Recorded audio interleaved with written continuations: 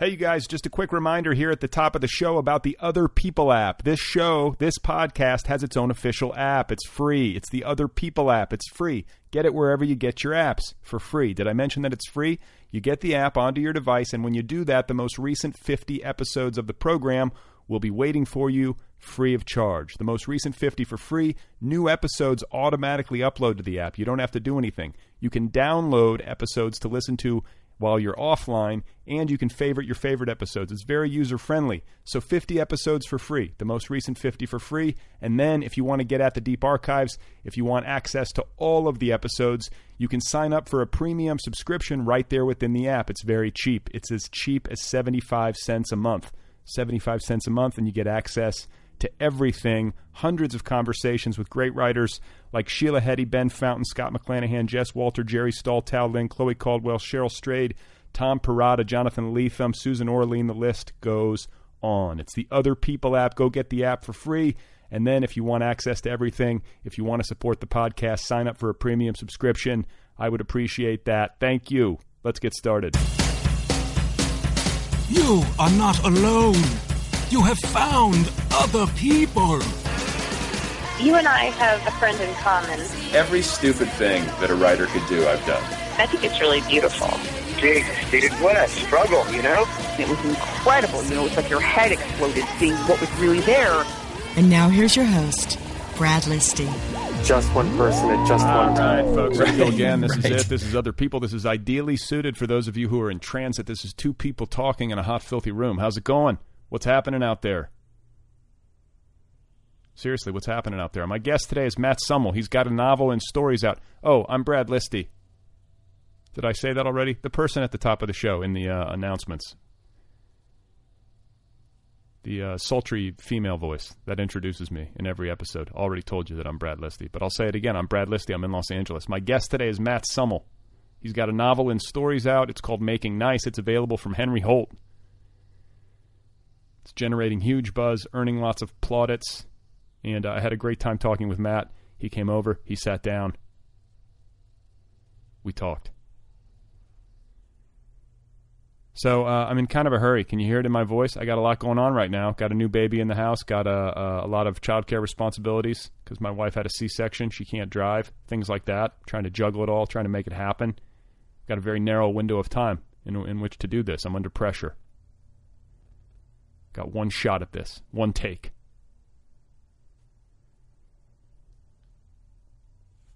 I also have been getting a lot of mail. I'm way behind on mail. I'm going to try to catch up today. Before I begin, I just want to say kind of a general thank you once again. I know I've said this before, but I feel the need to say it again. Thank you to everybody for all the kind words regarding the birth of my boy, River.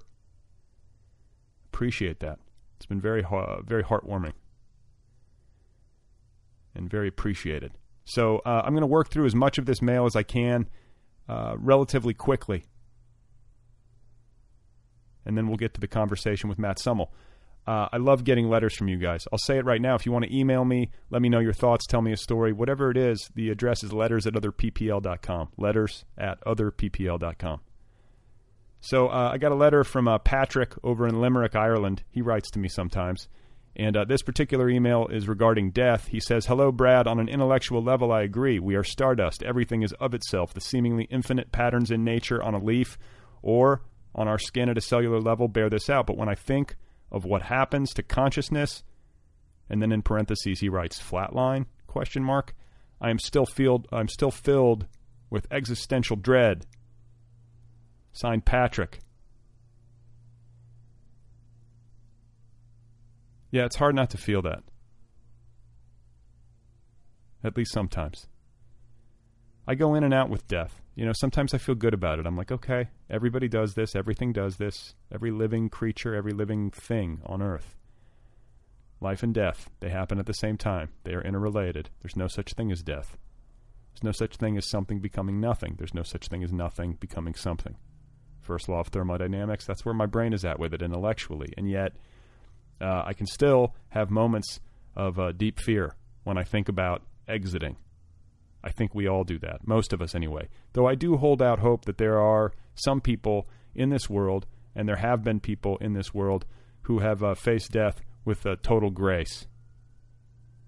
real comfort and wisdom. That's got to be possible, right? Please tell me that's possible. That's what I'm aiming for. No fear. Or at least fear that can be managed well, taken care of. Fear that does not overwhelm. I kind of feel, I think I read somewhere once, or I heard someone say once, that maybe this is like the Tibetan Book of the Dead, or something about reincarnation, or whatever it is, transitioning into the next phase, transitioning from life to death, that the state of mind that you're in at the moment of death is crucial, and the best state of mind to be in is one of gratitude. Try to be grateful as you're dying, if you can pull that off. You don't have to be happy, but you can be grateful. I think that's doable. No one's ever going to be happy when they're dying, unless you're miserable and you've been suffering a horrible illness or something, or you're just a miserable person. Maybe you could be happy to leave, but I sort of doubt it. I think people who are miserable and want out in some sort of suicidal way aren't happy when they die. They're miserable when they die. I'm talking about some sort of deep peace / gratitude feeling. Try to conjure that up. Try to stay focused on your breathing. Don't let fear thoughts overwhelm. That's what I'm going for. I hope I can pull it off. I'm practicing for that. I think you got to practice. So thank you, Patrick. Next letter is a listener named Tim who writes, Dear Brad, thanks very much for the really enjoyable interview with David Yulin in episode number 368. Interestingly, my experience of moving to New York City is not all that different from David's introduction to Los Angeles. Almost exactly a year after I arrived in New York, 9/11 happened, and I could feel myself almost instantly grafted into the city. David's description of watching armored trucks roll through his Los Angeles neighborhood, and just parenthetically, this is during the riots. I think it was the Rodney King riots. And so then Tim continues, the shock of it and at the same time the sense of identification with the place itself produced by it brought fresh to mind standing on my Brooklyn rooftop on that bright, clear, late summer morning watching smoke bilge from the towers as bits of scorched paper landed on us like snowfall. I don't know if the feeling consciously registered at the time, but in many respects, that is when I became, for the rest of my life, and wherever I come to lay my head, a New Yorker. Best wishes, Tim.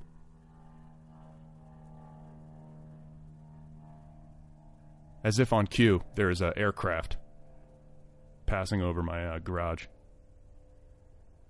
So thank you, Tim.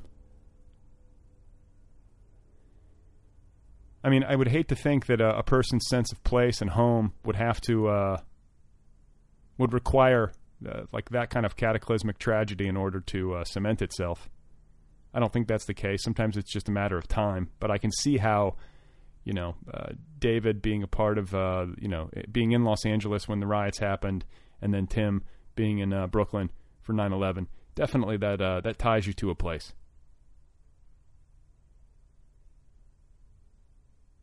I don't have anything like that. I'm going to knock on wood. It's lovely to have a sense of belonging, but to be honest with you, I would prefer not to get mine that way. People ask me where I'm from. I always say Milwaukee because that's where I was born, and I have very fond memories of being like a young boy, a young child in Wisconsin, running around. These were the days when like you could just leave your house. You're like 7 years old. You leave your house at like daybreak, and then like you just come home for dinner. It was that kind of childhood, running around in the woods, fishing in the creek. It's kind of Mayberry. And then I guess I feel that way about Los Angeles. I've lived here longer than I've lived anywhere, and I definitely feel like this is home, as much as any place is home. And hopefully I never, hopefully I won't be, witness to some sort of horrible catastrophe like 9/11 or the riots. But who knows? Thanks, Tim, for writing. And then finally I got a letter from a listener named Andy in Houston, Texas. He writes, Dear Brad, angry literature, in my mind, means literature that intentionally confronts specific social or political happenings without concern for making readers uncomfortable. Some might be rendered more violently than others, but angry literature has a well-intentioned agenda behind it. Writers like Richard Wright, Zora Neale Hurston, James Baldwin, and Simon Ortiz come to mind, and for obvious reasons, I think it's no coincidence that all are minorities and political activists of some kind. Is it Simone Ortiz? Did I get that right? It's not Simon Ortiz. Apologies, I think. So Andy continues, it seems that social media has become the new medium for civil rights discourse, and while social media can create dialogue quickly and effectively, it can just as often end in short, vitriolic exchanges. And the reason for this movement is fairly clear. Novels, hell, even poems, short stories, and essays take years to write and even more time awaiting publication, while a tweet can be written and published in 3 to 5 seconds. Therefore, I ask you this, Brad. How can literature compete with social media for a place in difficult conversations? Further, in your mind, what examples of angry literature am I missing? Tell me. I'd love to read them. Best, Andy.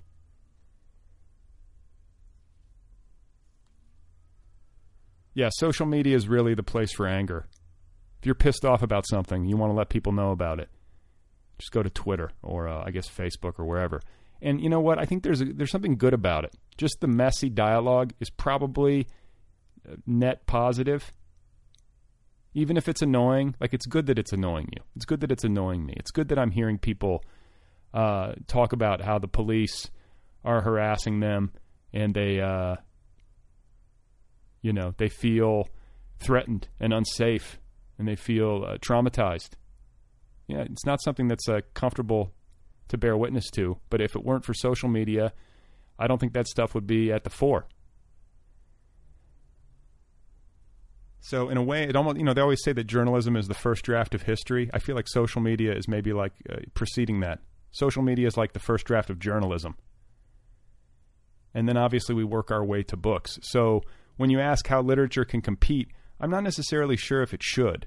But what I think literature can do is clarify. And somehow we've got to find a way to reach people and to make sure that they're aware of the value of those clarifications. It's not enough to just read social media to get your ideas. We need to go deeper than that. That's what books do. They're not they're not reactive or reactionary. What's the word? You know what I mean. They're more considered, meditative. More time has been spent. More perspectives considered. Emotions have cooled, one would think.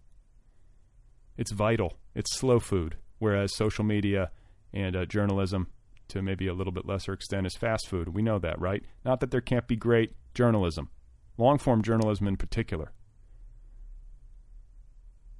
But, we live in a world of a 24-hour news cycle. Social media is even more compressed than that. And literature shouldn't try to compete in a one-to-one way. It's something else entirely. But where it needs to compete, I guess it's, maybe it does need to compete for people's attention.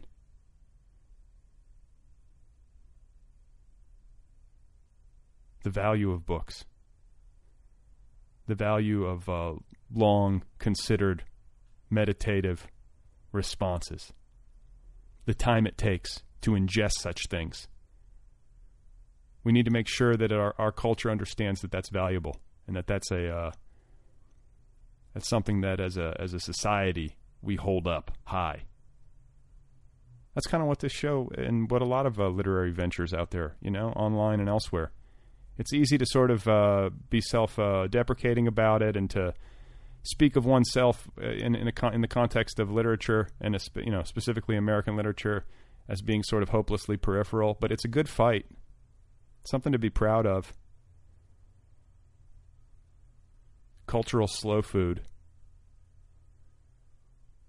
Something to be proud of. There's worse things you can do. There's worse ways to spend your time. And to answer Andy's question about examples of angry literature, just on the spot, I'm not great at answering questions like this, like listicles or whatever. But I always feel like Celine, Louis Ferdinand Celine, is he's kind of like the pinnacle of angry literature for me. Journey to the End of the Night and Death on the Installment Plan. I've talked about him on this show. I'll talk about him again in the near future probably. He's one of my favorite authors, even though, some of his personal political behavior and whatnot was deeply questionable, particularly in the second half of his life. But Journey and Death on the Installment Plan, deeply moral books, deeply angry books, deeply funny books. I think that maybe the best angry literature is dark comedy. That's my taste anyway, because I feel like it alchemizes the anger. I'm not saying there isn't a place for, Hunter S. Thompson. Perfect, example of this in the context of American literature. Maybe the funniest angry writer ever, for my money anyway, when he was on his game. But, you have pure rage literature, angry, dark, dystopian or whatever. But I think when you can find a way to be darkly funny, you alchemize it a little bit, it becomes transcendent.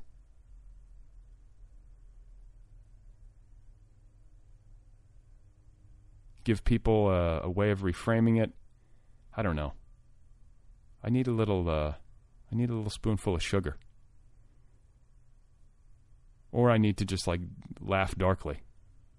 I need very skilled mockery. I feel like, a writer like Hunter S. Thompson, he just obliterates. There's a great quote from him that I'll paraphrase really terribly, but it's, writing is your weapon. Use it to hammer your enemies into oblivion, or how he used to talk. Very manly, alpha male literary guy, but funny as hell. And very sharp. He picked the right enemies for what it's worth, in my opinion. And there's many more. I hope that kind of answers it. Thanks for writing, Andy. Thanks for writing, everybody. And again, my thanks for all the good wishes. I appreciate it. My guest, once again, is Matt Sumell. His novel and stories is called Making Nice. It's available now from Henry Holt & Company. Let's get to the conversation. Let's just do it. This is Matt Sumell. But I was just reading about that dude. Zen in the Art of Motorcycle Maintenance. Robert Pirsig. Okay. Yeah. Right. Isn't that his name? Pants. I'm just saying. What the... Anyway. And he was saying nobody wants to get buried with their iPad. You have to interact with the world. Right. So all this technology. I look at my phone. I'm like, God, I got this iPhone. Yeah.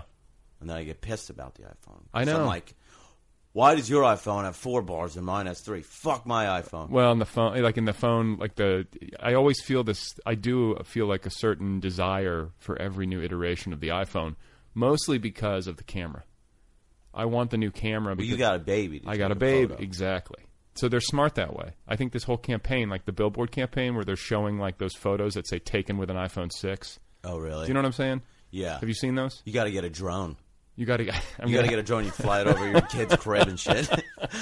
Just trail them wherever they go, taking their photo. But anyway, I can get very pissed off about how technology has overrun my life. But then the flip side of that is that I will sometimes feel silly for being pissed off about it, because it provides so much convenience, connectivity that I otherwise wouldn't have, the ability to document my life and my child's life. Right. That stuff is cool. It's got its upsides and its downsides. It depends how you use it. Yeah, I certainly agree. I just think, for me, there's just this base level of frustration. And I sort of try to tackle some of these things in the book, actually, because it is ridiculous. But my brain kind of works like an autoimmune disease, and I don't know if writing has something to do with that, where there you go, hitting the thing. But if you write a sentence and then you attack it, right? So it's all of a sudden your brain is trained to sort of look for problems. You do that for a decade, and then a decade later, that's sort of how the neural pathways work in your brain. You look for issues, and so I'm like, yeah, I have this great piece of technology in my hand, this iPhone, this whatever, this laptop. How is it killing me? Yeah, look at this fucking thing. It's not working where I want on the top of this mountain. No, so that's interesting that you say that about your writing, though. When you sit down to write, you work slowly? I'm the slowest. Sentence by sentence. Yep. Picking it apart. Yep. Trying to find a lot of self-aggression over here. Okay. A lot of aggression, but a lot of self-aggression. I also read you say something in an interview. It was a print interview. You said, that your motto was make them laugh and then make them cry, or something like that. Get them laughing, then make them cry. It was Mark Richard. I don't know if you know his work, Fish Boy and Ice at the Bottom of the World. He's awesome. He was a visiting writer at Irvine when I was there. Okay. And I asked him for advice because I was, struggling like I always struggle. And he said, "Oh, it's easy, man. You just make them laugh and break their fucking hearts." There you go. And I was like, "Oh, okay." So I guess that's something that I aim for. But on a sentence by sentence level. On a sentence by sentence level, and my process has changed a lot. Like from when I started, I think I was editing as I went, which was crippling. Like I'd write a sentence and then I spend, hours trying to make that sentence right before I move on to the next sentence. And I didn't give myself permission to suck. Plus, you're tearing stuff down that you don't even need. Yeah, before you have it, because I think this is the thing. Like, you wind up either making the writing overwrought, or you never give yourself a chance to make any progress. Like the thing is just constantly caving in on itself because you keep knocking it down. Right. Yeah. Yeah. That's what I do. That's what I do. That's what I'm doing right now. Yeah. Yeah. For this Esquire story, I'm like months late on. You write for you published a lot in Esquire. A few. How did that happen? Well, after they rejected me, because they rejected a lot too. You were just slush piling, just sending them in. Yeah, actually, it was Mark Richard who's. Wait, was it Mark Richard who sent it to Esquire? No, he sent it to Harper's. He sent a story to Harper's. I think I was. Yeah, I mean, initially I was slush piling everywhere, and I started getting lucky. Actually, it's a really interesting story. Again, Mark Richard, when I first started sending stuff out, he was like, Matt, I started at the top and I never looked back. I never looked back. I published at Harper's first or something like that, or somewhere up there. And I was like, okay, that's what I'm going to do, man. I want to start at the top and never look back. I'm just going to, And so I started just accumulating rejections very quickly. So what's embedded in that advice? The advice is don't bother submitting to the littler places. Go for the big fish. That I think he was just telling me what his path was. I think that's a pretty good path. Yeah, it's a great path if you're that talented. Yeah. And so I had that in mind, and I kept submitting my stories to places who had no interest in me whatsoever. And then a friend of mine named Hugh Merwin out in New York just handed my stories to some friends of his at Brooklyn College who were running the Brooklyn Review, and they wanted one. And I was like, no, man, I'm starting at the top and I'm never looking back. No way you can't have this. I didn't even submit this. No way. Yeah. And then I asked Mark, he was persistent. And then I asked Mark what he thought. And he goes, don't be an idiot, Matt. Of course you give it to them. They're in New York, and you never know who they're going to be. They want your story. They're going to be grateful for it, and you never know who they're going to become. Those guys went on to start Electric Literature. Oh, my God. Yeah. Andy Hunter and Scott Lindenbaum. Yeah. And they've been champions of mine ever since. So they published me in Electric Literature. They introduced me to, or introduced my work to Lauren Stein at the Paris Review. They introduced me to my agent, Nicole Araji, who, good agent, great agent, amazing. And she, I don't know. I think that's what happened. Esquire had said no to a couple of things on my own, but when she submitted it, they seemed to take a renewed interest. That's where it makes a difference. It does. Because they have those relationships, and certain agents, I feel like, they have that kind of reputation. If they're representing something, people are going to pay attention because they know it's going to be of a certain quality. Right. So I've been tremendously lucky with having her. Okay, well let's go backwards. Okay. Okay. First of all, where are you from? You sound like you're from back east. I am. Yeah. I'm from Long Island, All right. New York, a little town called Oakdale. And how was that growing up? I loved it. It wasn't. I don't think it's the typical Long Island. Maybe it is. I don't know. There were meatheads around and stuff like that. But like you into Billy Joel? Is it that kind of thing? Yes, I just made one. I made a playlist for Large Hearted Boy. Billy Joel's on there, Mr. Long Island himself. He tried to kill himself with Lemon Pledge once or something. Yeah. But it was I read about that in an interview he did, and he was like, he tried to downplay it. He was like, it was kind of a weak attempt. Like it wasn't. He didn't come close. Like kind of drank some Pledge and then just felt shitty and maybe went to the doctor. Yeah, or whatever. Because some early thing he released wasn't a huge success. Yeah. But did you read that New Yorker profile of him recently? No. How he's doing that concert once a month in Manhattan down at Madison Square Garden. I didn't know this. And it's like a chopper picks him up at his Long Island mansion, flies him into Midtown. It's because he can't drive anymore. Well, he can, but he doesn't need to. He kept wrecking his car. Right, or his motorcycles or whatever. But yeah. The point is that he lives this really sort of placid. I mean, guy's 60, 65 or something, years old. So he's slowing down. He lives a very placid, slow, easy life, 29 days a month.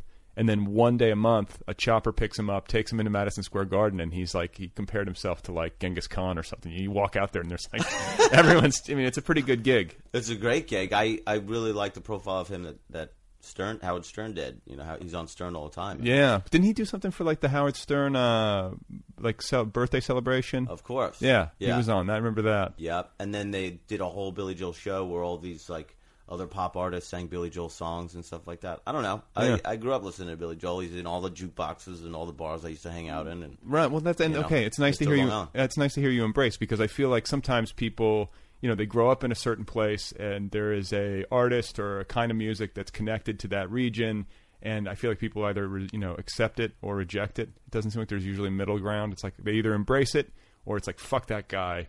I don't want anything to do with that. I think I've probably been a little bit of both over the years, but like looking back now, I'm like, no, I like this stuff. I think Chuck Klosterman wrote like a definitive essay on like the appeal of Billy Joel to, and I think it's like my generation. We're the same age, like we're 39 years old. Like there was something about that he wrote, and I'm paraphrasing badly, that, about why Billy Joel was appealing to young men, in their early adolescence, in like the late 80s, early 90s, or whatever it was, mid 80s. Right. But like there was a period in my life, I bought every single Billy Joel album and I had it on cassette tape.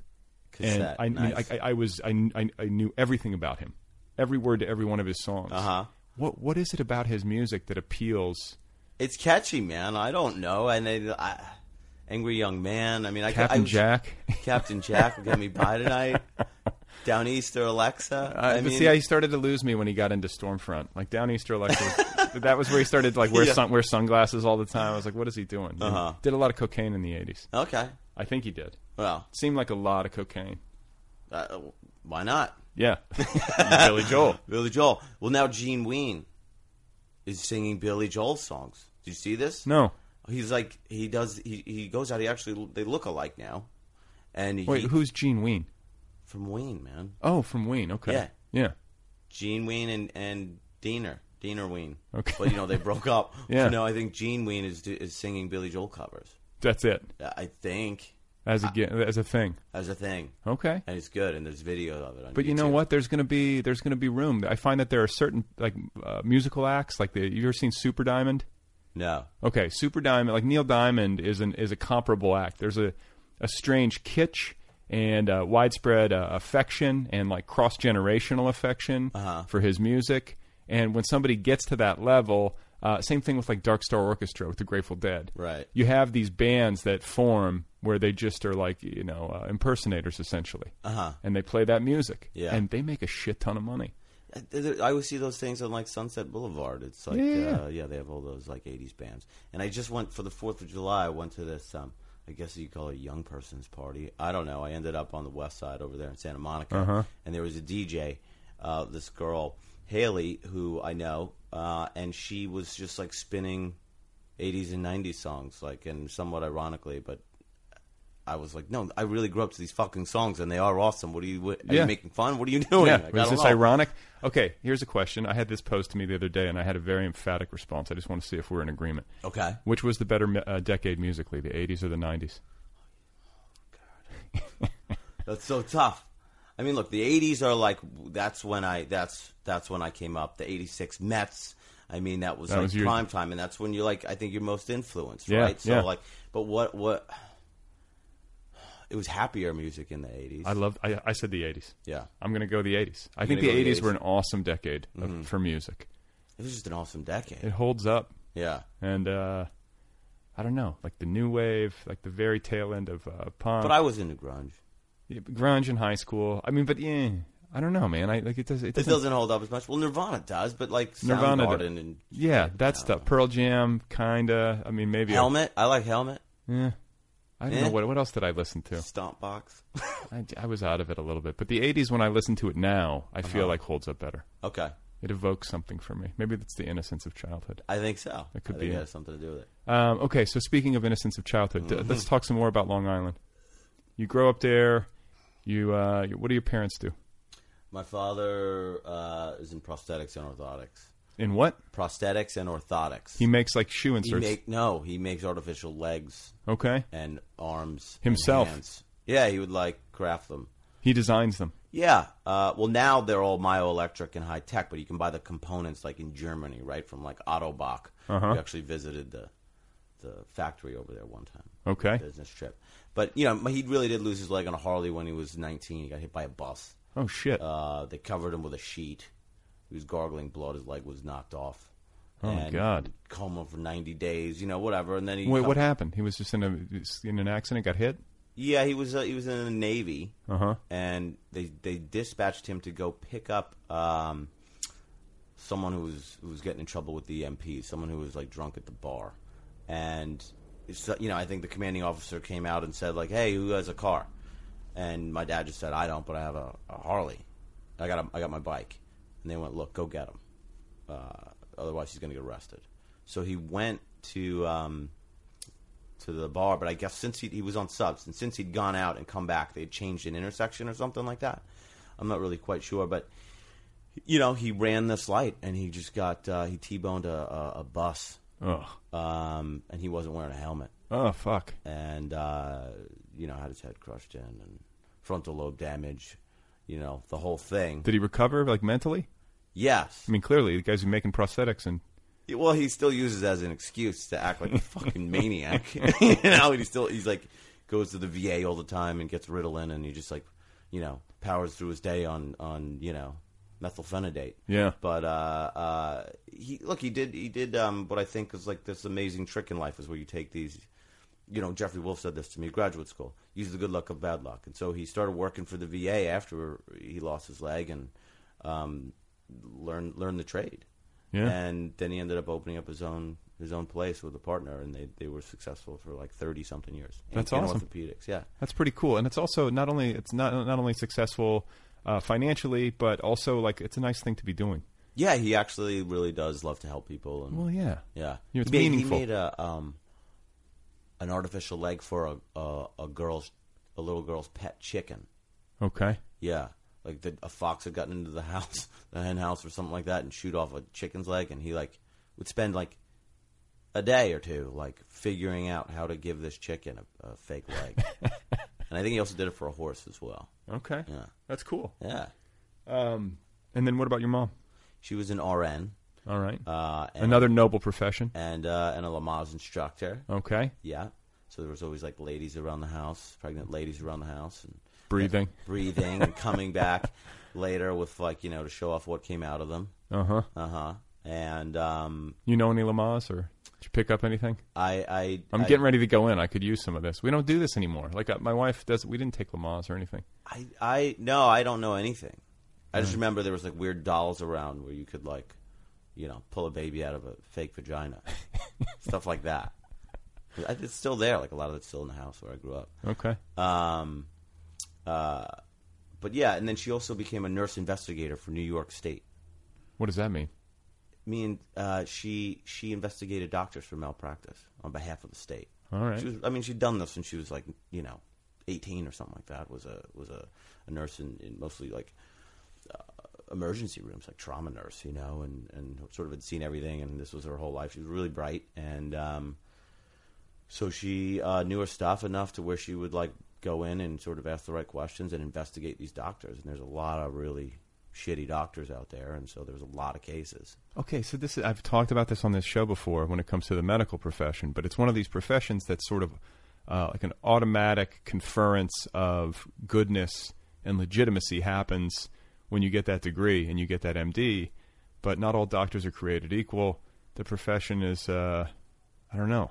I guess I have some antipathy towards that set of circumstances. Like, because I've been through chronic pain, you know, with my back, and I've gone in and like seen doctors, and like, right. It's clear that these guys are just cashing checks. Like, they don't know how to fix it, but they're gonna tell you that they do, and or they're gonna say, let's cut you open, yeah, or something like that. Yeah, take this pill. Yep. Right. Let's do this. Yeah. Let's just try. They're just like, yeah, whatever. Let's turn it over. It's like turning tables. Well, I go and I'm a pale, you know, white guy, so I go into the dermatologist. I try to be like, I want to do the right thing and like take care of myself. So I'll go in and get a checkup to make sure I don't have any like, you know, skin cancer or anything. Right. But then it's like once they know you're coming in, I feel like they're always cutting stuff off, and it's like, did that really need to come off, or are they just like making their money? And they got big student loans to pay off. Come back in 6 months. You know, I don't know. No, it is. It does seem like big business, and I've definitely had like really good experiences, and I think pretty terrible ones. Yeah. So your mom was investigating people for malpractice, and yeah. In fact, one of them, I sort of helped her out. I shouldn't say this, but because I don't think it was legal, but she's dead, so it's okay. There was I guess really early on, it's probably the 90s or the early 2000s. Like one of the first guys doing like penal enlargements or something like that. Uh-huh. And she was like, "Why don't you call and pretend to be an interested client?" And well, how she was, old like, were you? Mangling. How were you? 8 I was years old? in college. This was last year. And she. So I called, and it was like this really weird scenario. So where you call, and then they go, "Okay, we're going to call you back," because they wanted to check your phone number and that you were like a real, like where you were calling from. Okay. And it was this whole weird back and forth thing that had to happen where I had to try to like prove my sincere interest in this, and that Why? it wasn't, because I think they already knew that they were under investigation. Oh, okay. And they were, it's like the person who killed Kanye West's mom or something. It was like some fucking quack who didn't know what the hell they were doing, and then and just was like mangling dudes' dicks. Oh my god. on a regular basis. Yeah. And so my mom was like, "Yeah, this is my latest case. Maybe you can help me figure something out." Did she take him down? I have no idea. No idea. Yeah. Maybe he's still out there. He's good, Still out there. making mangling penises. Yep. Okay, so any siblings? Yeah. Okay. We got an older sister and a younger brother. So right in the middle. Right in the middle. I'm a middle child. You're a middle child. Yeah. They say it's got something to do with it? I don't know. They say middle children. I've always heard like negative things about being the middle child. Like you're starved for attention. You're the overlooked one. Yeah. You're not the oldest, so you're not like the shining Right. star. That's why I act out. Is that right? I don't know. I don't know either. I never felt overlooked. Which is maybe a credit to my parents. I never felt overlooked, but in hindsight, I probably was overlooked. You were. I don't know. But don't you think like the third kid or something is always the best one, or the baby? I think my little sister, when I assess us today, has a certain. There was a looser approach by my parents when she was younger. Like she got to live with my sister when she was in high school. My parents moved, and she wanted to finish high school where she had been. They just let her live with my sister for the last year and a half. They would have never let me do that. Let this be a lesson to you as a father. Yeah. Just leave them alone. Just leave them alone. Just don't even talk to them. Don't give them all of your anxieties. Right. Right? Just be like, I don't know. Hope you live. Don't transfer. No, but I'm serious. Like I say this to myself repeatedly. Like what I do, way more important than what I say. Like lecturing, talking, teaching, that impulse as a parent is strong, but it's more important to just live it. Just be like a living example of what you hope your kids will turn out to be. Oh, no. What? I can never have children. It'll be... It's challenging. It'll be fucked up. Yeah. Yeah. It's hard. I mean, really, and you fuck up a lot. Like, it's inevitable that you will, I think. And you just have to try to, have more hits than misses. I honestly think, and maybe this is why I guess what I realize about myself is that I've had tremendous anxiety for a long time. Like debilitating, like diagnosable or clinical anxiety. I don't know if it's... Yeah, I've been... Well, people ask what I'm working on now, and I'm always like, my mental health. Right? Like, I have some money to go to the therapist. And really, what I've sort of figured out in the last year and a half, going for 2 hours every week, was oh my God, everything I've ever done is because I was, like, tremendously anxious. The reason I drank, like a maniac. You sober now? No. You still drink? Yeah. Yeah, of course. I'm still anxious, man. No, but I've cut back. Yeah. Why I would like get up and run, before school, or would I like take 8 o'clock classes in college, and before that wake up at 5 and run 7 miles, Wow. and come back and smoke cigarettes. Why I jerked off like a fucking maniac. Okay. Why you do any of these things is I was like, oh, I guess I just had really tremendous anxiety. All right. So here, because then I'm anxious too, because I have to like exercise to be sane. I don't know, are you one of those people? Yeah, of course. That's not that bad. No, that's not bad. I mean, I guess the anxiety would be great if I wasn't as anxious and I didn't maybe need it, because I do feel on a certain, especially certain days, I'll be like, if I don't do something physical, right, I'm just going to not be a good person today. Yeah. I'm going to have a hard time. Or I do it. I go, if I don't do something physical, I'm going to be a worse person than the not good person that I'm going to be anyway. Right. I'm going to take it to the next level. Yeah. Yeah. But as a way of dealing with moods, as a way of dealing with anxiety, there are worse things you could do. Sure. Like I had this argument the other night with somebody. I was talking about vanity. Yeah. Which is always kind of like when you divide traits, human traits, into the good column and the bad column, vanity usually winds up in the bad column. Right. A little vanity's good. A little bit. I mean, you don't want to overdo it. Look, I'm ready to get HGH. Yeah. Right now. Right? I'm getting older, man. I'm 39, and I'm like, you gotta muscle tone. What's going on with my face? It's going away. It's starting to fall. Yep. I don't know. Maybe you could fill in some of these weird receding spots in my head. You want to care. You don't want to go overboard and obsess. But like working hard to look a little better, doing stuff, that's okay. Rather than just being like, fuck it, I'm just going to let it go. Like, right? No, I don't have any ease. There's no ease coming from me. Nothing. No. You do. Where are you spiritually? What do you mean? I don't know. You doing spiritually? You got a God thing? Yes, I'm anti. You're anti. Oh God. Yeah, I'm. It's my relationship with that. I was raised Catholic. Me too. And very early on was like, what is this crap? By the way, why is everyone scaring me and like chanting? No, I've had listeners of this podcast point out that lots of recovering Catholics, especially, come on this show. Yeah. And I just want to point out, I did not know that you were raised Catholic before I had you on. Okay. This is just another incidence of a writer on this show who happens to have been raised Catholic. Yep.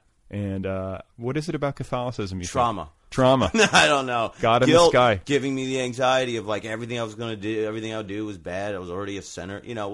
Were your parents real deep into it? My dad was like, I'm Protestant, which means like protest. I don't go to fucking church. Right?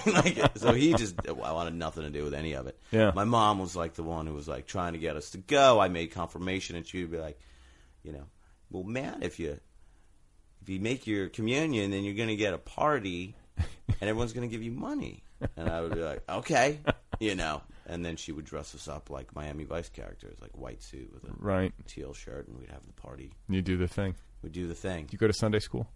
Yeah, for a second, but often I would ditch with a friend of mine named Bobby Ruth, and we'd go like, steal stuff from the deli or something. Okay, but how did the anxiety or the the church must have gotten into you and affected you? I don't know if the church did really. I mean, and me and my sister always had a very healthy kind of like we're funny about everything, right? So, and having a big sister there, and this is what I was gonna loop back the whole anxiety thing to parenting, meaning like, the older one always says that they're the one who's have like the overbearing parents, and then by the time the third or fourth kid comes around, the parents are like, I'm tired, whatever. Yeah.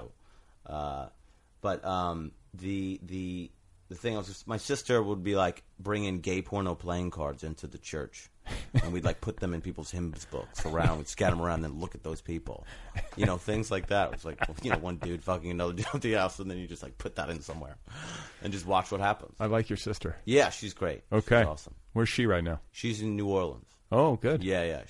Her work is amazing. There's actually a documentary film called "The House That Herman Built" about her. She works with the Angola 3 in Angola prison in Louisiana, trying to get them out of. These guys have been solitary confinement for over 40 years, and she was working with a guy named Herman Wallace, who. She an attorney? No, she's an artist. Okay. Went to Stanford. Was tasked with a homework assignment, which was ask your favorite professor what their idea of a dream house is, and then design it. And she was like, I have a better idea. It's a guy's been locked in a 6x9 foot cell for over 30 years. I'm going to ask him.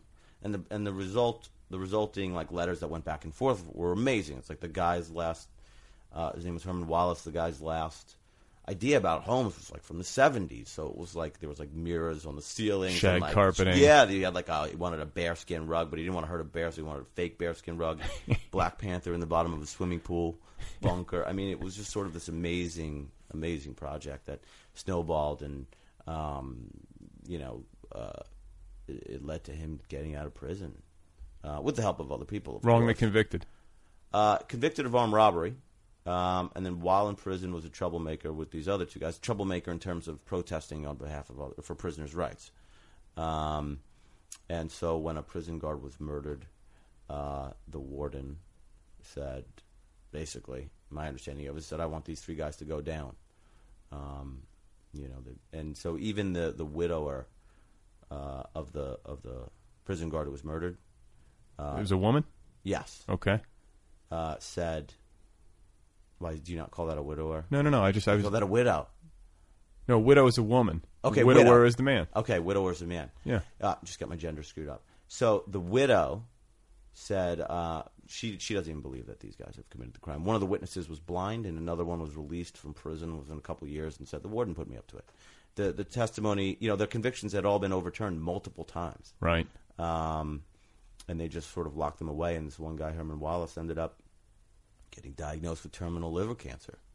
And they threw this Hail Mary sort of legal pass, and he got out. He died a free man and died within 48 hours of being free for the first time in like 40-something years. Solitary confinement seems deeply inhumane. Oh, it is. It's cruel and unusual punishment. It's like, what? Aren't we better than that? Like, I know there should be punishment. Somebody does something horrible, you lock them up. But when it comes to the death penalty and it comes to solitary, it seems like we lower ourselves. That's how I feel about it. No, that's exactly how you become a monster. It's like, okay, you did something horrible. I'm going to do something horrible back. I don't like that. It's monster. eye for an eye stuff. It's like, okay, it's not right. Yeah, it's not right. Well, I mean, you're looking at this with everything that's going on with the torture, with the Gulf Wars and everything. It's horrendous. It's fucked up. Yeah, it's really fucked up. Well, that's cool. Your sister does good work. You come from a family of people who do good work. Thanks, man. Yeah. She does. I'm super proud of her work. She also, busts my balls a lot, too. So she does? Oh, yeah. Why? You've written a great book. You should be making her proud. She should be... I think she's very proud of me, but she totally... We sort of grew up with an antagonistic household. It's just like crazy fights all the time, fist fights. She bullied me. She was tough, man. She played football with guys on Long Island. There's articles about that. Like on a team? Yes, on a team. What did she play? Starting safety as a girl is the headline. No shit. Yeah. Okay. She's tough. What's her name? Jackie Sumell. All right. Yeah. And my brother. Yeah. And so me and my sister are very similar, right? Like she's sort of like, we're both little shit starters. We're both sort of shortish and brownish. And then there's my brother, the third kid, who's like tall and kind of Asian looking. Okay. And he is a PhD in economics. Holy shit. Yeah. Where'd he go to school? He's married. He's got kids. He's got 2 kids. Uh-huh. And he's like happy. Yeah, he normalized. Yeah, something happened. I think it's because, last kid. But it's that, but it's also like, what are you interested in? Where did you go to school? Like, so many things determine that. It's a little bit of fate, luck. Who knows? I don't know. All I know is there's no ease over here. No ease. No peace. Okay, so high school, what does high school Matt Sumell look like? He looks like a little lesbian. I was like anorexic. I didn't eat a lot. I was like... Why?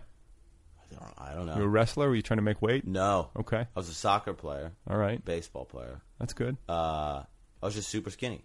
And I was like 120-something pounds, but I had this idea of myself as like this tough guy. But why weren't you eating?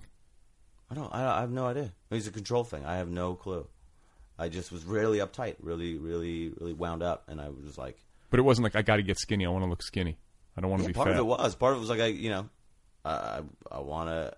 It was my idea maybe of like what in shape looked like. I guess I had body issues or something weird. Yeah. So I counted calories, and then I would wake up and go like before high school and like run 4 miles and then come back and like I was just always on it. To an unhealthy level, really unhealthy. And then I was also like a hothead, right? So I was like 120 pounds, 125 pounds, 130 pounds, whatever I was. But I just wouldn't take any, I got suspended for fighting. There was this other... You got in a lot of fights. Yeah, I did. Did you win a lot of them? No. No, none of that. It's just not being able to sort of walk away, I guess. Because I couldn't live with myself if I did. It was like, I guess I had this idea that, you just don't take any shit. And if you do, I would feel so guilty or something. I would hate myself more if I didn't get into the fight. You ever get your ass kicked? Yeah. How does that feel? I never have been Fine. It's okay. It's okay. Because I haven't, maybe just because I've always gotten lucky and whatever fights get broken up or whatever. They usually don't last that long. They don't last that long. I've never been really, I've always walked away from everything. The worst was, I was just out in Wilmington. There's a bar there called Red Dogs. So I got into this bar fight in college, and I got hit in the head with a mag light by the bouncer. No shit. What's the mag light's like the clip-on? Yeah, it's like it's like the giant flashlight that the police use to beat people too. Yeah. If you're looking to beat somebody, suggest a mag light. Yeah, they're wonderful. It's like 4D batteries in it or something. Uh-huh. Yeah, but I just had like a giant knot on my head for a while. You know. That's it. Yeah. Nothing like you were never knocked out cold. This is good actually. I was knocked out cold once. I was open hand slapped. Knocked out by a wrestler named Brian Kaminsky from high school. He was like my little. He was an antagonist. He was like my enemy, and he was a year younger than me too. And he open hand slapped me, and I just like went. Wah. What, the side of the head? Yeah. Wow. Yeah. He must have been a big guy. No. No, he was about my size. And he must have hit you perfect. Or I don't know. I got a glass jaw or something. That's it. You know, I just was like, and I kind of slid to the ground. A buddy of mine caught me. And then he propped me back up, and then I threw one punch, and then no one tried to separate it then, and then he did some wrestling stuff on me. Okay. And I think eventually I just tapped out, like, okay. Can you do that in a fight? Just tap the ground 3 times? Oh, that was just like someone help. Someone help me. Yeah. So did you have decent grades? Yeah, I was always book smart. It sounds like all the kids in your family were book smart. Yeah, we all did pretty well in school. You have that. That. Street smarts or whatever, I don't know about. That's different. Yeah. Of the 3 children, are you the loosest cannon? Yes. What kind of drinking and drugs in high school? Yes. How crazy with the drugs? Weed mostly. Yeah. Yeah, weed. I think maybe some shrooms. Okay. Something like that. And then where'd you go to college? You go to UNC Wilmington? Oh, you did. Okay. Yeah. So you go down to UNC Wilmington. Yeah. Why there? I grew up surfing. We grew up on a river in Oakdale, and we had boats. My dad, was a sailor. He taught me to sail. We'd sail around Long Island every summer, but we also would go over to Fire Island on a regular basis. It's like it's my happiest memories as a kid. We're being on the water, and so we'd go to Fire Island. We all had me and a couple friends had boats, and so every summer we'd just pull together whatever money we had. What kind of boat did your family have? We had a 31-foot Allman sloop. Just because it's up the river, you can't have a deep. You can't have something that draws too much water, so you can't have a deep keel. Okay. But we'd also have center consoles and little power boats to just power around, play around the water, the river with or whatever, or go over. You just shoot across the Great South Bay, and you can just go to Sailor's Haven, is where I grew up surfing. So you throw an anchor on the bay side, grab your surfboards, and then go surf for a few hours on the ocean, and then walk back over. And for lunch, we'd go foot clamming. You just feel around the bay for clams, pull them up, throw them on a barbecue. They open up and you eat them. Damn, that sounds good. It was awesome. And now you can't do a lot of that stuff because the water got really polluted, and it's just all fucked up over there now. But it was, so I picked Wilmington because I was like, oh, it's not too far, and there's good surf down there. And it had the right guy to girl ratio or something like that. It was a lot more girls, I think. And they took me because I didn't do too well on the SATs. I don't think. Are you a good surfer still? No. You get out on the water still? I try to. So I surfed all through. I ended up in San Diego also because this is how I ended up in graduate school. I washed up in San Diego after college. I had this sort of marketing gig where I drove around the country for a couple years, being an idiot, setting up racing simulators and bars. And then when that ended, I was like, San Diego. Because I had some buddies who went from North Carolina to San Diego, and I crashed on the couch and surfed with them. And we'd go down to Mexico and surf, and did Indonesia and Panama and Costa Rica trips and things like that. And then I didn't know what to do with myself, so I applied to grad schools, and I got rejected from every single one of them across the board the first year. Writing graduate schools? Yeah. So you when did you start on that track? When did you know you wanted to write fiction? I'm still not sure, but there was I was an environmental science major at UNC Wilmington, and then I took an elective class with Rebecca Lee. Her book, Bobcat and Other Stories, was just nominated for the Story Prize. Uh-huh. And she was 27. She was she is beautiful. She's a really attractive lady, super funny, really warm, really turned me on to some like amazing things. So I just developed this huge crush on her, and I just kept taking her classes. Like a total Stalker. idiot stalker, trying to impress her. Never did, but I ended up a double major. So environmental science and English with emphasis in creative writing. Okay. And so when I didn't know what to do with myself, washed up in San Diego, I just started applying to graduate programs in writing. And I was rejected from every single one. Which ones did you apply to? Mostly based on ones where there was good surf. Like Hawaii, San Diego. SDSU is where I wanted to go. And David Matlin, I guess, who runs that program, somehow I pissed him off. Like, I just think I was that annoying person who did that thing you're not supposed to do. Like, after I got rejected, I was like, well, why, man? Right. And I think he eventually wrote, like, your work is neither funny nor transgressive, but extraordinarily offensive. That's what he said? Yeah. Do you still have that? I don't know. Okay. It's not like framed on your wall or anything? No, it's not framed on my wall or anything like that. But, so I got rejected from everywhere, and then I just bummed around for another year doing I don't know what, and then I applied to some more programs. And I was like, oh, well, Irvine's in Southern California, so I applied there, and that's the only one I got into. It's a good one. It's a great one. Yeah, it's an awesome experience. I feel like it's a top 5 like graduate writing program. Yeah, I mean, really, it was a tremendous experience. I just can't believe it. Okay, and you could surf. Well, and I lucked my way into that one because what happened was, I'm not sure that this is exactly true, but it's something like this. I was waitlisted. I've always been like the waitlist guy. I'm always like perennial. How do you say that word? Runner up. But so I guess they accept 6 people a year, and I was number 7. Uh-huh. And they expect everyone's going to say yes because it's basically a gift. It's a full ride. You're like, okay, yeah, sure. Who would say no? Right. But I guess it's people who say no who are like, they have options to go to like 5 places that are all free. So apparently Jeffrey Wolf had called to give this girl the good news. It's like they get 6 new puppies every year. They're always like, I get to call somebody and give them good news. How often does that happen? Yeah. And he called, and he there was some like noise in the background, and he was like, well, this is Jeffrey Wolf calling from UC Irvine. And the girl, I don't know who it was like, Jeffrey who? And he was like, Wolf.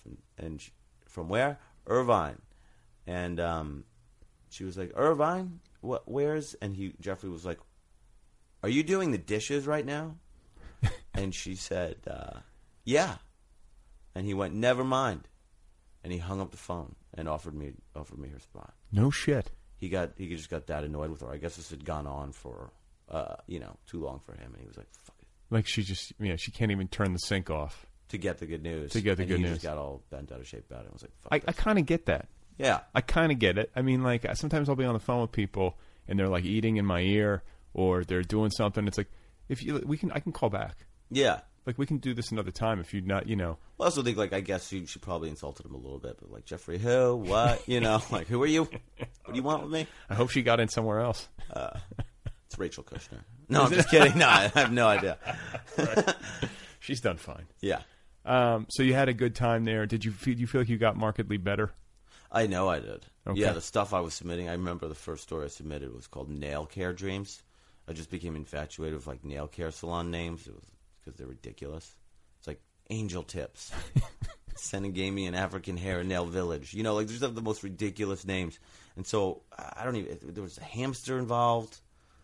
A hamster named Luigi because I had one. He had big balls. He ate the babies. I don't know. And it was like the most ridiculous. Like, it was me trying to be funny, and it wasn't. Okay. And I even taped a CD mixtape to the back page and gave it to everybody. Like, hey, this is what I listened to. Like, it was like fucking terrible. I did something. I did similar shit. Like, it's like what is that impulse or that urge to, like, be likable or to surprise people?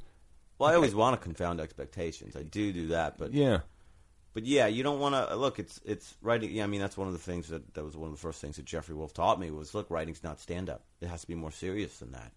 You can't just make people laugh. There's got to be narrative here. There's got to be a seriousness to your work. Where's the seriousness? Right. And then that was sort of driven into me multiple times by Michelle Latiolais, who's an amazing instructor and a great friend, and Mark Richard too, who really came down on somebody. We were sort of like applauding the writing and everything in the class, and just saying, "Well, this is great and this is great." And then finally, Mark Richard said, "Look, when I go home tonight, I don't even know if I should be repeating this, but he was like, when I go home tonight, I might be sleeping on the couch. My wife's really mad at me right now, and I got to make a living, and I got 3 boys, trying to support my family here. And you want me to read this? I mean, sure, it's well written, but I need something that's going to save my fucking life here. Like, you have to save my life. I never want to feel like my time's being wasted, right? So where is the seriousness to this story, basically? And of course, that writer ran out of the room crying, I think, but I get it. Yeah. Yeah. So it takes time to read something.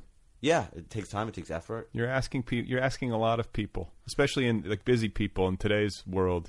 Shut off the TV. Yeah. Shut off the radio. Listen to nothing else. Don't be a parent. Yeah. Yeah. Read. What I have to say, because it's such an arrogant thing to do, really. But like, what I have to say is so important. Shut off everything else. Close the world out. Yeah. Yeah. But there's a payoff too, when the writing is good. Of course. Yeah. So you lost your mother in graduate school? Yes. That had to have impacted your work. Obviously, it impacts everything. Yeah, totally. It hijacked everything. I mean, I dropped out. I was trying to drop out. I was like, fuck it, I'm out. Yeah. And they were like, no. Just take a leave of absence, come back, and finish whenever you're ready. And I was like, yeah, I mean, they were just so generous with me there. She had cancer? Yeah. I remember I was living on a boat in San Pedro at the time. That's what I did in graduate school. I just took student loans and bought a boat. I make really smart decisions on a regular basis. And I got a phone call from my sister. She was crying and sort of found out that my mother had like passed out at the wheel while driving to work as a nurse investigator. Uh-huh. And woke up on the side of the road, ended up, Well, she didn't crash? I think maybe she did, but had managed to Slow down, slump over and just sort of ended up passed out on the side of the road and ended up in the hospital, and they found it, I think, in her shoulder first, but I think it was I think they said it was lung cancer. Okay. But by the time they found it was everywhere. No, she wasn't. When she was younger, she was. But, okay. In fact, she used to sneak a cigarette while she was pregnant with me. Maybe that's why I have no peace. No, and so we all just moved home. Like everybody, just went back to Long Island. And how old was she? I think 60. I'm really bad with dates. I know. And ages. She was young. She was young. She was really young. That sucks. And she was a happy person who had this sort of traumatic childhood. Oh, that's another thing you could do as a parent. Not that I know, but did you see that show Happiness with Steve Coogan? No. Or Happy-ish? No, I haven't seen it. It's really good. One of the first episodes, somebody says something like, I think the only way that you can make your kid be happy or grown up to be happy is if they have a miserable childhood. You're just going to fuck up your kid. And then it just gets better from there. Right. My mother had a really shitty childhood, but she was full of life and sort of loved life and was like, I'm going to take belly dancing classes. And she became a pilot and, she did all these things. And meanwhile, there's my dad who's like, well, Dad, what do you want to do? And he's like, I want to fucking die. But that guy just, he's indestructible and he goes on and on and on. Isn't and that the way it works? It's the way it works. Somehow. And so, she knew as soon as she got it, the diagnosis, she's like, it's over. And she didn't even want to treat it, but they were like, if you don't, it's already in your spine, you're going to be paralyzed, So, it was awful. Brutal. Yeah, brutal. Did you think, was there a point in that process where you're like, I'm not going to write, or I don't want to do this anymore, or did you want to do it more? I don't know if I ever wanted to do it. I'm serious. It's really painful for me to write. And I'm not necessarily sure why. I think I just, so there are those people in workshop who seem to be able to sit down the night before. I mean, I heard Maggie Shipstead's segment on your show, and then she was like, oh, in graduate school, and I would just sit down and write the story the night before the workshop, and I'm like, what? Did she say that? I think she said something like that. Okay. I can't even remember. I was here, by the way. Yeah, you were there. She said something like that. And she admitted it wasn't the best way to spend your time, But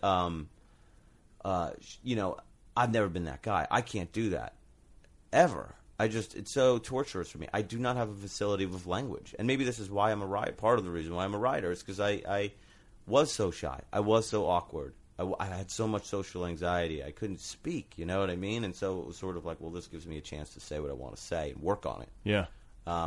But I don't have like that ease with language where I just write something and like you write a 30-page story, 27 of them are perfect, and you know here's the parts you got to edit. I'm the guy who writes, you know, the worst piece of shit ever, but I'm so fucking stubborn that I don't quit on it for 7 years. You know, some of the stories in the book did take me 7 years. Wow. Yeah. What are you doing? It's just getting the language right. Everything. Yeah. Just. How do you know when it's done? I mean, there's that idea that it's never done, just abandoned. But I think I just get to a place where I go, I don't know, I can't fucking look at it anymore. I hope it's done, and it doesn't hurt when I read it anymore. Right. You know, I don't flinch when I go, ooh, that's terrible. I just kind of, you know, you just get the sense like, oh, and the ending is somehow satisfying, I suppose. Okay. So it took 7 years for some of these stories. All lateral, specifically, yeah. That one was one of the ones where after graduate school I was working at the marina fuel dock, and I had all this time. You know, you'd sit in the shack and watch the trash float by in the tide, and there would be a couple boats come in over 8 hours. So I think it was 8 or 10 hour days, and I would write. I would try to write, but I wasn't motivated, you know, at all. I wasn't like I have something to say. It was just like, well, I have time. You gotta be working. I'm not inspired, and so that story came from labor, like.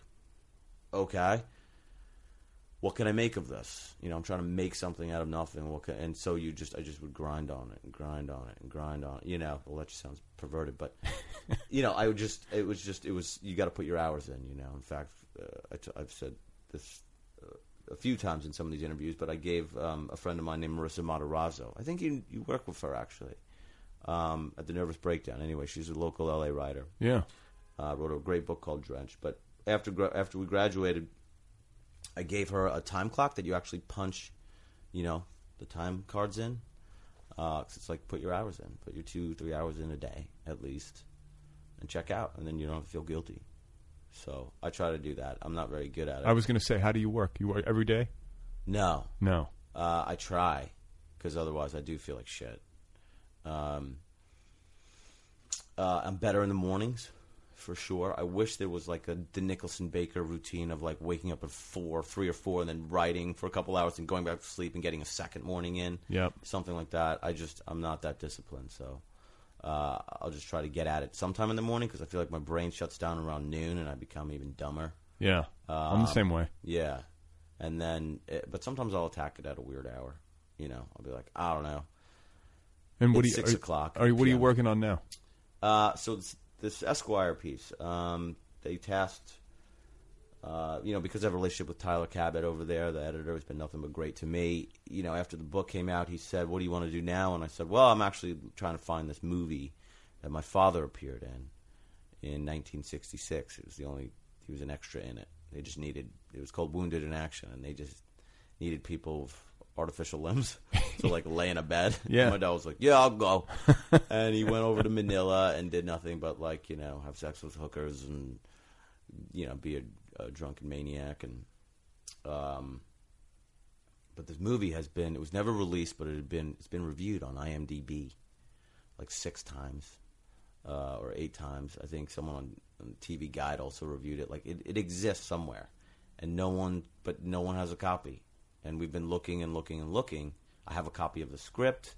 It's signed by cast and crew. I actually tracked down the lead actor. He's still alive. Is? Anybody we would know? No. Okay. Well, his name's escaping me right now. But he lives up in like Washington, and he has so we get his number from IMDb Pro, and call him up, and he is he has a museum dedicated to his own filmography, a museum. And he was like, I said, hey, you know, I'm calling about Wounded in Action. And he was like, that's the only movie I don't have a copy of. I'll pay you $500 for it. I was like, that's what I was going to offer you. No. So he said, I bet you a copy exists back in Manila where it was shot. And so I started getting this idea of taking my dad over there. And I told Tyler over at at Esquire, and he was like, go. So we went over there, and it was a train wreck. It was a disaster. Fucking Pope was there. They shut down the entire country. I assaulted my dad within like 2 hours of arriving. What, you hit him? Well, I shook him. Okay. Tried to give him shaken baby syndrome. We're just both like, being on a flight. I don't know. It was. I'm trying to sort of explore all that right now. But the thing is overdue. It got too long, and I'm now considering maybe it's a book. That happens though a lot of times. These things they kind of grow. It grew, and I'm on like day 2 of the trip. And you think it's a memoir? I like to just have the freedom of calling it fiction. Just in case something works better, you can just embellish a little bit. Of course. Yeah. Yeah. How many words are you at right now? I don't know. 40-something pages. Okay. Yeah. Could be a book. Could be. That's interesting. Yeah. Are you going to get into your past and your dad's past and the war and all, like whatever? Was he in the war? He wasn't. He wasn't. He was right before Vietnam, and then he after he lost his leg, he was out. So. I mean, it seems like fertile ground to explore. I haven't explored it yet, but it could happen. It could happen, sure. If you're because you're gonna have to go beyond 40 pages. Oh, I know. I'm saying I'm on 40 pages, but I haven't even started the damn trip. It's like this was the arrival. Oh, you haven't? Have you shaken your father in the piece yet? Yes. Okay, so you've shaken him, and then now you got to figure out what happens next. Yes. Okay. And other things happened on that trip, too. So when you work with Esquire and you have a piece like this and you're past deadline, are they getting antsy? Are they pretty lenient? Look, I already feel like a tremendous disappointment about not having it on time, but it was the craziest time to take something like this on. I'd never done anything like it before. It was right before the book came out. It was January. I was... it's my first book. The pressure I felt was really sort of manifesting itself in really terrible ways. Like I was, I'd thrown chairs in bars and restaurants. Like I was like sort of a maniac. So it was just like 10 years of work. And this is important. And this could lead to, opening other doors. And I don't know what's going to happen. And I just really like sort of wrecked my life. You threw chairs in restaurants? Yeah, once. Where? New Orleans. Okay, that's a good town to throw a chair in a restaurant. But it's like shameful. It was it's something I've been actually like working on. It's like, who wants to behave like this? I'm almost fucking 40 years old. Yeah, of course. Okay. I'd had a bunch of drinks. I was hanging out with my sister. Where were you? What restaurant? I forget the name, of course. In the French Quarter? I think it's in the Bywater, actually. All right. Yeah. It could have been Marigny, but and I still, haven't made amends to this person yet. What happened was somebody said something about like how when art meets commerce, you have to kind of sell out. And they were basically implying that I was a sellout, or at least that's how I heard it in my drunken mind. And I sat there, and it just sort of like the pressure built in my chest. And, I'm still trying to figure all this out. But at some point, I just snapped. And I ended up like flipping a table and throwing a chair and being like, I'm not a fucking sellout. I've even fought my editors over all these things and the cover, and and I've been, like, this is important to me. This is emotionally expensive to me. This is really fucking hard for me to do. Don't call me a fucking sellout. And I think everyone was like, she didn't, And I was like, I don't know, but I'm leaving. And I just stormed out of the dude just held the door open, like, have a nice night. And I just walked out. And you're writing from a lot of pain.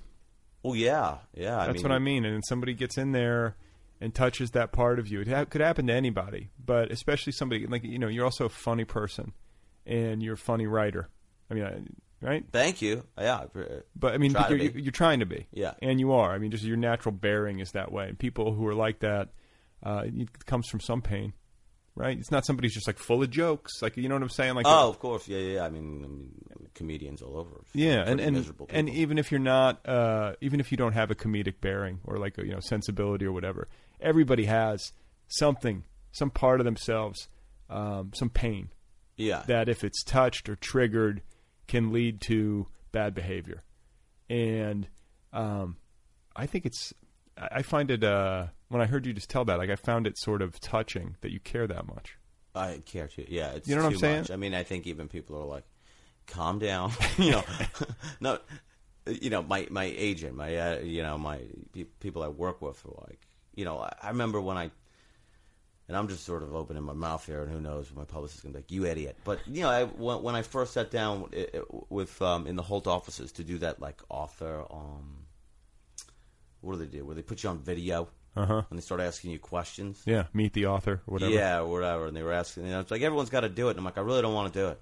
I'm not feeling social right now. Well, you know what I mean? Like, I don't know. I don't feel like I want to answer these questions right now. And we sat down, and they started asking me very personal questions. Like, so how autobiographical is this? I mean, I don't think they asked me that, but they were like, so tell me about your brother and sister. Like, and how do they feel about this book? And I almost started crying, like, on camera. And then my initial impulse, being a shithead, hothead from fucking Long Island, was like, when I start crying, there's a lot of self-aggression, too. I get mad at myself. So then I was like, I'm going to throw a fucking chair. I could just assault furniture now because I don't want to assault people. So I'm like, fuck you, furniture. Like, oh, it hurts. Like, it fucking hurts. So I started getting riled up and was like, I got to, and so my editor had to come down, Sarah Boland, who's been tremendous, came down and sort of talked me off the ledge. And then they got me like a media coach. And we're like, you need to learn how to talk about this. You using any of that right now? No. No. No. Oh, yeah, where you misdirect or something. I don't even know. I don't have a good memory. Answer the question you want to answer rather than the question that was asked. Yeah, I don't do that. I kind of just... I don't have that filter. I have no media coaching at all. Yeah. Like none, clearly. None. Yeah, I'm an idiot. It's fine. But, so... And I've gotten better at all that stuff, I think. You're in therapy. Yeah. When did that start? Right after the book sold. Because all of a sudden I wasn't poor. Okay, and you could do it.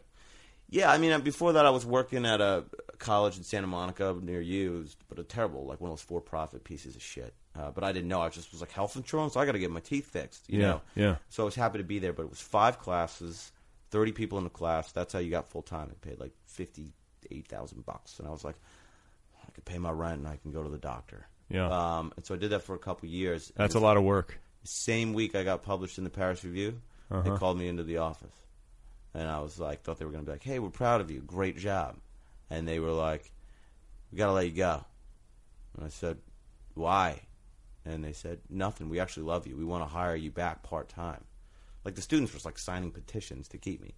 And I was like, you want to hire me back part-time? They were like, yeah, like, legally we have to let you go for this, for at least a semester or a quarter or whatever system they were on, I forget. But then we'll hire you back right after that on a part-time basis. Like, no benefits. You can have 4 classes. So 4 classes instead of 5. No benefits, half the money. Right. And I was like, fuck you. This is the best writing fellowship I'm ever going to get, because I don't get those either. Like, I feel like my writing somehow always pisses somebody off. Right. So if there's any decision by committee, I'm fucked. Right. But so I was like, well, I'll just take the unemployment and the severance check and sign that non-disclosure agreement that I probably just broke. And I'll just take it and I'll finish the damn book. And that's what I did. And then you sold it. Well, yeah. And like things that start after the Paris Review happens, which, was all without an agent. I got an email from Gordon Lish. Then I signed with Nicola Raji. Like, things just started to... the Paris Review had that kind of power for you. Yeah. Well, I think doors. people read that and then and then all of a sudden agents and stuff start... Well, I mean, yeah, because they figure, if a writer gets their stuff into the Paris Review, they've cleared hurdles. Right. And that's the thing. I mean, people are so busy. You need these filters. You need these places. Like, as an agent, I can imagine it's like, yeah, you got to scout these, literary reviews just to find, prospective talent. But you don't want to just be getting, stories blindly submitted. You have no idea. No one's vetted it. Right. At least you know that, like, some other people have looked at this. Yeah, whose opinion you trust is absolute, which is also like somewhat frustrating, because some of these literary journals, or like some of the places where I've actually published, have all rejected the same stories. They probably didn't even read them, or they had like some intern read them. Yeah, right, and so they've gone on to then accept those stories years later. Do you let them know that?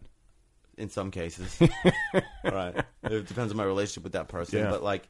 Going like, oh, yeah, I made a lot of changes. Wink, wink. Like, I didn't make any fucking changes. It's the same story. Thing, but now that I have cleared these, sort of hurdles or Well, it's this whole thing with the letters of recommendation. I hate that. I hate bothering people to get letters of recommendation for like graduate programs or whatever. Or now that's not graduate program. Sometimes I was applying for like Provincetown. I was a runner-up for Provincetown. Hey. Waitlisted. Yeah, waitlisted. And buddy of mine, Sam Leader, up and comer. He's going to be amazing. He's one of these guys. He's the guy who writes 30 pages, and it's great. I submitted stories that I had published in electric literature already to Provincetown, and he stayed up the night before and wrote something and sent it in. And he got into Provincetown, and I was waitlisted, and I was like, motherfucker. But where's I going with this? He, like you have to. So like some of those, not Provincetown, but some of the other residencies, you need letters, right? And I sometimes feel I had this theory about graduate school, and probably the same thing could apply to residencies or whatever. Is that like they probably read the letters of recommendation with almost as much interest as they do the actual submissions, because it's like, well, who's recommending this person, right? Like who's already said? Yeah, anybody we recognize? You know what I'm saying? Like, yeah. Maybe your buddy had like, somebody of note write a letter of recommendation. Exactly. That registered. That could have been the case. That could absolutely be the case. Well, I think more and more you've seen publishing too, and I did my best to try to do something like this, but to get blurbs almost ahead of time before you go out with a book. Yeah. Because if you know, I recommend that to people, and they go, well, wait, but it's like, no, because if your agent takes a book out and you have 5 blurbs from name writers, people in the literary world are going to recognize, that can only help. Yeah, you've done some of their work for them. It seems like it's vetted. It's testimonials. Right. It's just like a movie ad that you see in the newspaper. 4 stars, sensational. Like, there's a reason why that shit is on every advertisement. It works. Right. Yeah. Yeah. People see that and they go, oh, maybe it is, or exactly, and they get interested, and then they'll sort of read it a little bit more quickly, a little bit more eagerly. I mean, I don't know if that was necessary with my agent, like Nicole. I think people just already are like, huh, Nicole, what are you going out with, Nicole? Right. Which I'm so lucky to have behind me. That's awesome. Yeah. So I don't know. I've just been. I mean, like you have to work hard, but you have to get lucky. I've been so lucky, like across the board. I mean, that electric literature thing was so fucking lucky. And I've had these people. I don't feel lucky in my normal life. You know what I mean? But I feel lucky in the literary world. It moves around. I mean, it's like there's some people who are just extraordinarily unlucky in life. Yeah. And that's a hard thing to wrap my head around. I especially think of like children in the third world. Like, people are born into horrible circumstances. Oh, of course. But it comes, when it comes to like whatever context I'm operating in America, in publishing, in the creative arts, like you work hard, you keep doing the work, and you do the best you can. You're good to people. Hopefully, eventually, you get a break. Yeah, hopefully. And it doesn't always happen. And I have friends who I think are more talented, better writers, have written better books, who are like, I can't get an agent, or I had an agent, they went out with it, no one wants it because it's not commercial enough, or whatever. And it's so maddening. It's like, oh my God. Takes one. Yep, takes one. Somebody has to say yes, so you have to keep trying. But some of these people walk away because they had babies, and so now they're like doing something else, and it's. So what about you? What do you look at the future? Do you make plans? No, I'm a man in the world without a plan. I don't know. I'm very short-sighted that way. One day at a time. Yeah, it's weird. I have this idea that when you're in pain or of some kind, your time horizon shrinks, and like you start thinking minutes a minute, or like, how do I find relief for this thing? And you stop thinking long term. And not that I'm in like sort of tremendous pain, but just that I've. Like I was just looking at houses in Wilmington, North Carolina, to buy because I can't afford anything in LA. But I'm also looking at tugboats because I'm like, boats make me happy. Maybe I'll buy a tugboat because I don't plan good, man. Yeah. Yeah. Writers tend to, when it comes to practical matters, not always, but a lot of the time, they tend to make shitty decisions. Yeah. Or at least like eccentric decisions, if we want to put a softer adjective on it. We don't have to put a softer. I also have this idea about writing too, that bad choices make for good stories. Right? Buy that tugboat, man. Buy the tug. As a interested observer. Yeah. I want to hear about your life on the tugboat. I don't want you to live in suburbia in Wilmington and like you go surfing. I want you to be on a tugboat. Maybe I could do both. Maybe there's a 37-foot steel bend and tug in Florida Keys. Okay. $6,000. Damn. It's rusting out. Okay. It's it's a fixer-upper. The guy who lived on it was an old air traffic controller, and he went down there and he sort of put all this money into it, and then he was like, and then I caught Keys disease. I would just wake up and drink margaritas and shit. And I like 4 years later, I was like, I have to get out of here. And he just like abandoned his tugboat, and so it's still sitting down there, and I'm kind of like, huh. It's a nice just boat. Sitting there. Yeah. You ever worry you could get Keys disease? Yeah. Yeah. Yeah. Of course. I've definitely dialed back, though. I really have. Yeah. I had to. Like, meaning what? Like, how much are you drinking? How much am I drinking? Well, when I just went out this weekend, I was drinking too much. But I think actually have this new game with my girlfriend where I'll be like, because there's this new movement in like, you don't have to completely abstain, right? Yeah. And I think people are just always looking for excuses to continue drinking. And I don't want to be the guy who's like, no, I can't have one or my life will fall apart. Right. I like having drinks with people, and I think there can be a healthy way to do it. But there's this new thing where you can be like, you just have to sort of like retrain yourself, kind of, and go out and you go, all right, I'm going to have 2 tonight. Treat it like a dessert or something, right? And you're like, I'm going to spend 2 hours here and I'm going to have 3 drinks. And you sort of like can go out. And so I do this game with my girlfriend. We'll be like, we have to go to practice, and we'll meet me at this bar. I'm going to have 2 drinks in an hour and a half. And then the rest I'll just drink seltzer water or something like that. You do stuff like that. Yeah. Or you like alternate. You have a drink and then you have a seltzer water. Then you have a drink. That can be a good way to pace yourself. Well, and I also did the whole, nothing for a month and a half and, sort of calm myself down. But you're not like drinking, waking up and being like, God, I want to drink in the morning. No. Never like that. Never like that. No. All right. And so you might not be in L.A. for that much longer. No, I really like L.A. and I love hate it, I guess. But New York's too expensive. And even though I grew up there and I really love it there, that whole Brooklyn writer scene thing it seems like a nightmare to me and a good way to get in a lot of trouble. So I have this apartment here. It's $1,100 a month. It seems reasonable. It's right, it's right in West Hollywood. Yeah. It's an exposed brick studio. It's above a horn shop across the street from a fire department. It's loud as hell, but I like it. It's fine. And so I don't have any plans to just like leave. In fact, right now I'm like subletting it out and making $1,000 on it every month. And staying with your girlfriend? Yeah. Okay. Yeah, and sort of traveling around, and then I'm going to the Sun Valley Writers Conference tomorrow, and then I go to Swanee. I got one of those things. That's cool. Yeah. How long are you going to be there? Up there for like 5 days. Then you go to Swanee for 2 weeks or something. Yeah. Yeah. So I want to go to Sun Valley. I've never been there. Me neither. It's beautiful. Yeah. I hear it's like actually like a really enjoyable conference. I don't know. But you're going to be like a visiting artist. I'm going to be... So the library the local library is having me and Marissa go up there and do a talk, sort of interviewing one another. And then we're going to be on a new writers panel in the conference itself, I think on Friday, which I haven't thought about yet, but I'm going to think about it. Yeah. Well, it's been fun talking to you, man. Hey. I wish you luck. Congratulations on the book. Thank you, man. Best of luck on this Esquire piece that is like metastasizing and growing into... Oh, it's weird. God knows what. Yes. But it sounds interesting. It sounds like all great books seem to, begin as harebrained ideas. Uh-huh. Is that true? I don't know. It sounds true. I have no idea. Sounds true. But I like this idea of it's urgent. There's an urgency to it. I don't know. I just have to tell it this way. Yeah. Yeah. All right, man. Okay. Well, good luck to you and that the baby that's about to come out of your wife. She could be delivering right now. My phone's on silent. I have no idea what's Oh, happening. great. Cool. All right, man. Awesome. All right, guys. I thought I would transition with something soothing after that conversation with Matt Sumell. Matt Sumell, ladies and gentlemen, his novel and stories Making Nice is out there from Henry Holt right now. Go get your copy. Buy it. Cradle it.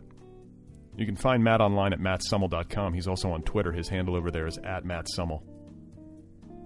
By the way, it's obviously these interviews were conducted before the birth of my son. Just to give you a little bit of an overview, I was banking interviews, trying to record ahead of time so that I would have them on hand after the birth. I was preparing for this moment, is what I'm saying. But if it feels a little bit out of sorts time-wise or chronology-wise, bear with me.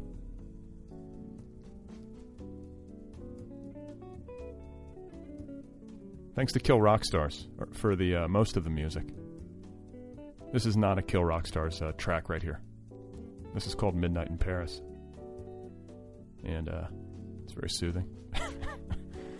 Don't forget about that app, guys. Go get the Other People app. It's free. Sign up for premium. That's not free, but it's very cheap. Support this podcast for 75 cents a month. Can you make that commitment?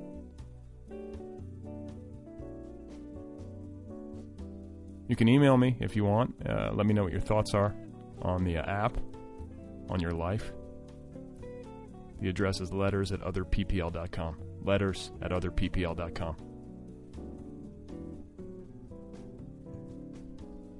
So everything's going great. I've been working the night shift with my child. That's my duty. I stay up. I feed him. We have these weird, very sweet moments in the dark of night. My God, there's a giant spider crawling down the wall in front of me right now. Absolutely enormous.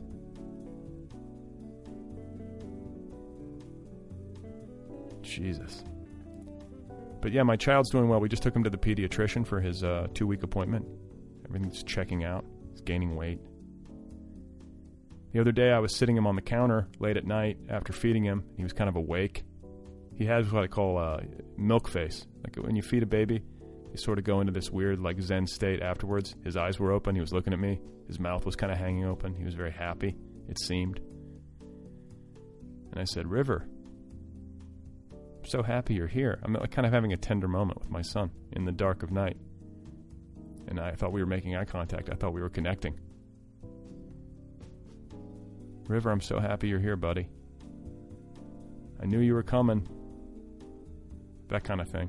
And then there was like a beat of silence, and then he just burped right in my face. Please remember that Hugo Wolf died mad, and that Emil Verhaeren died after falling under a train. That's it for now. Thanks again to Matt Sumell. Go get Making Nice. Check it out. He's a funny guy. He's a funny writer. You'll enjoy it. It's a great summer read. We're now in August. Aren't these the official dog days of summer?